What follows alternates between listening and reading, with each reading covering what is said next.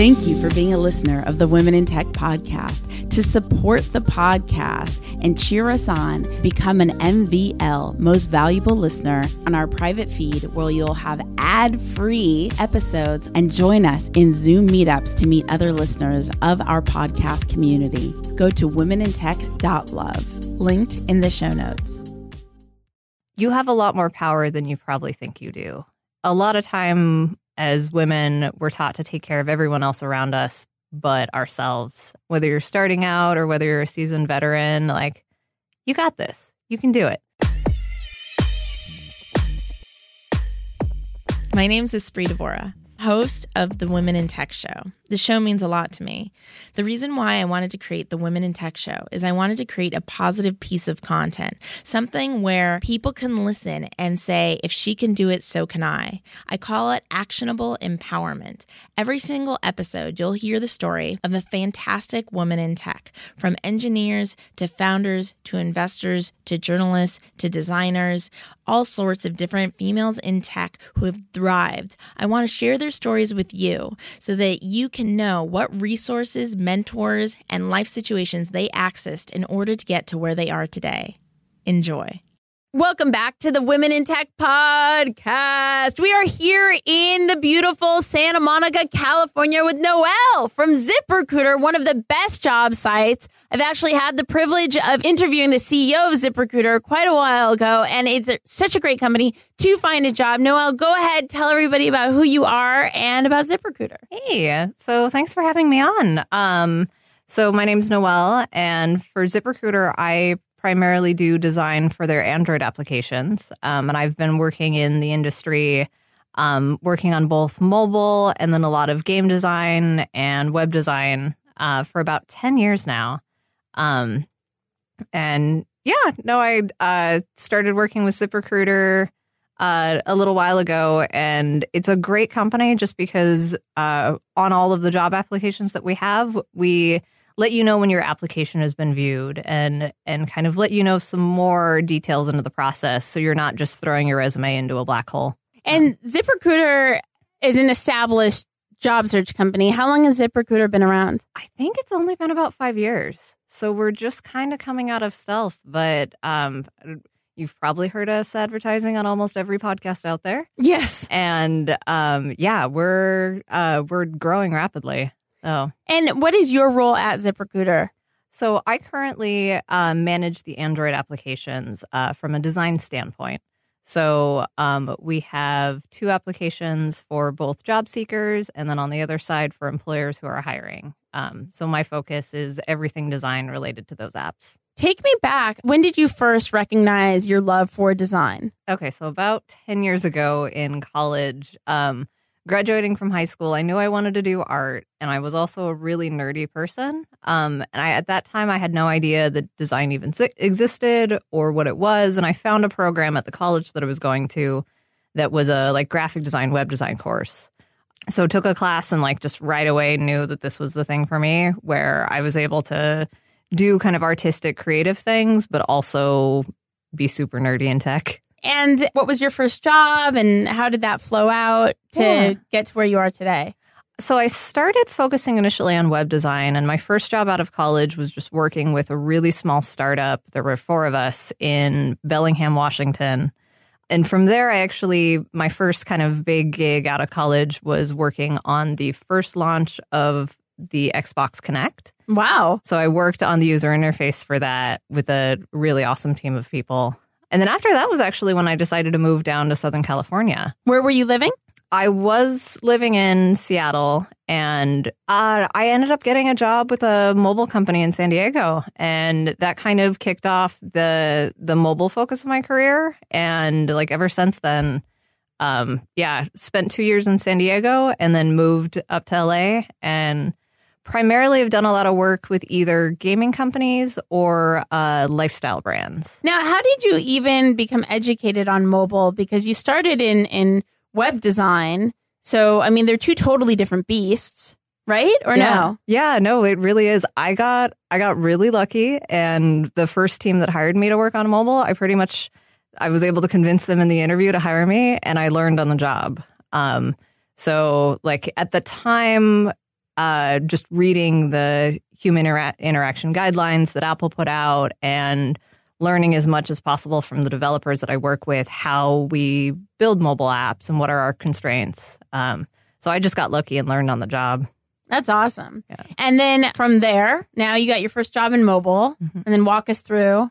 Yeah, from there, I moved up to Los Angeles and worked on the fitness tracker for Livestrong.com with Demand Media. Spent a couple of years there. And then kind of bounced around a little bit. I did a bit of work at DirecTV on television interfaces, and recently finished up a contract working with Riot Games on a website. So, I've kind of hit a bunch of different mediums, and then kind of the main thread in between has always been kind of smaller mobile applications for startups as stuff has progressed in my career. I mean, the companies you've worked for have been really significant. How do you go about marketing yourself to get these jobs? Do they find you? Do you reach out to them? Yeah, it's generally actually a lot of the people in my community and the people that I've worked with. I've stayed in touch with art directors that I met at Xbox that have then connected me. That's how I got connected in with DirecTV.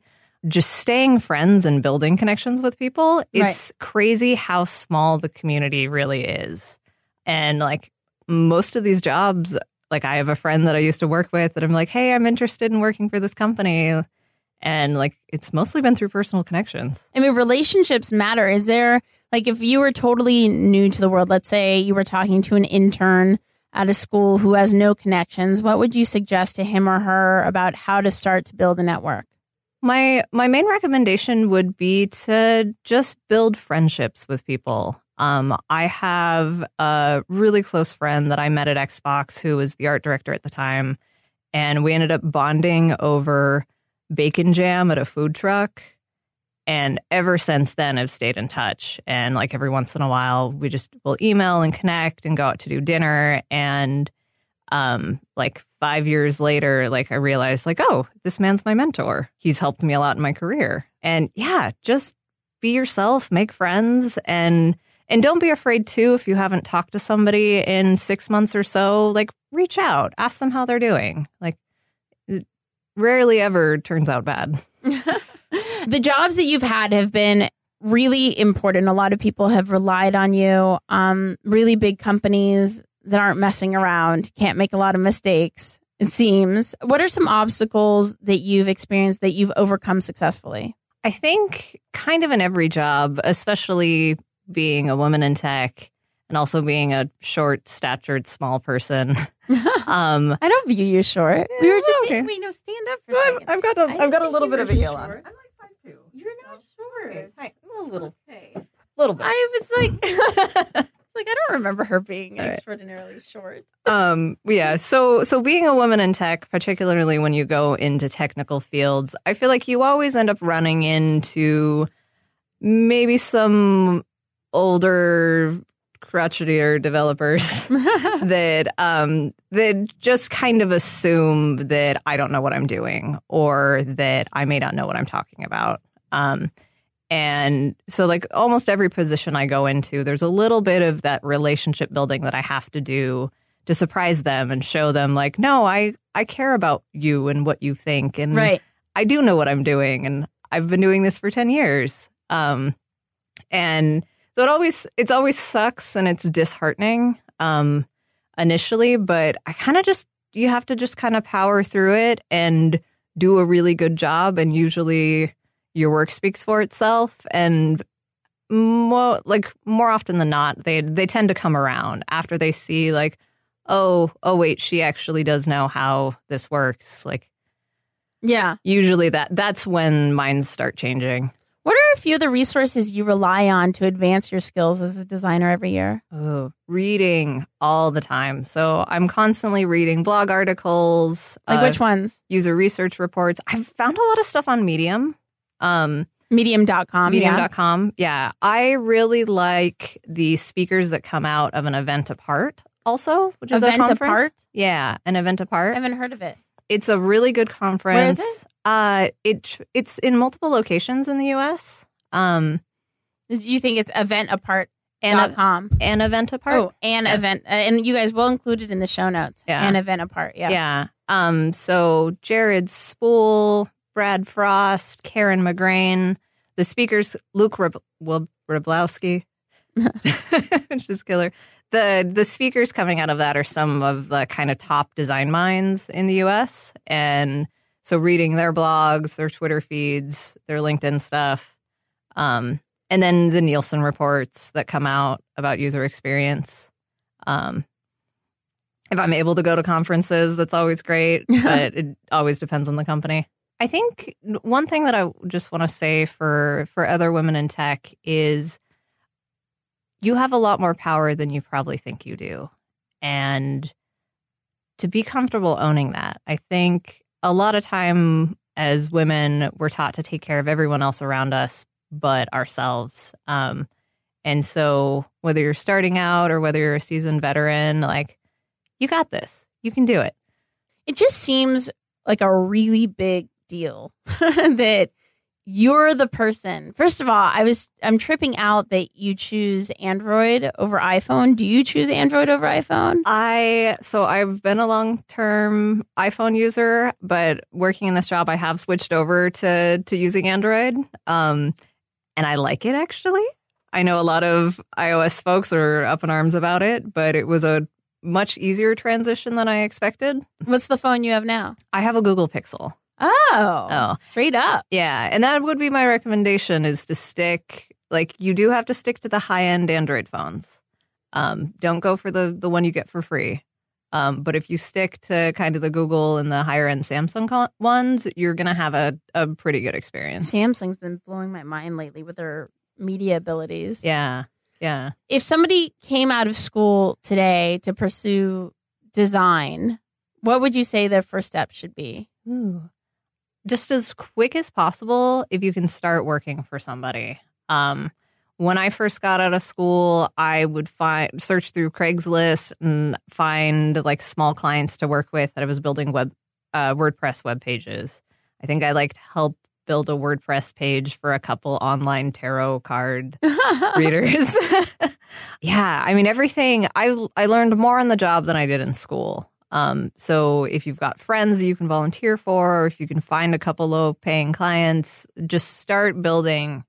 Because with everything that you build, you'll learn lessons and improve the next time.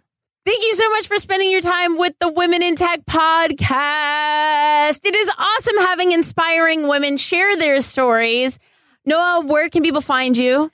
You can find me on just my website, which is noellestransky.com. Go ahead and spell it for us.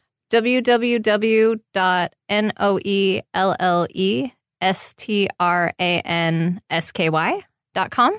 Awesome. And I will talk to you guys, see you guys in the next episode. Remember to say hello at Women in Tech Show on all the socials. Bye. This episode of the Women in Tech Show is powered by UpGuard. UpGuard's discovery engine brings visibility to complex IT environments, enabling teams to quickly identify risk, confirm compliance, and make business safer. They are proud supporters and employers of incredible women in tech. The Women in Tech podcast is an independent production funded by you, the community. To support Women in Tech, if you believe in the vision as much as we do, please consider going to womenintechpodcast.com. That's womenintechpodcast.com, and just click on the contribution link to keep this podcast going. Thank you. Thank you for being a listener of the Women in Tech podcast. To support the podcast and cheer us on, become an MVL, Most Valuable Listener, go to womenintech.love, linked in the show notes.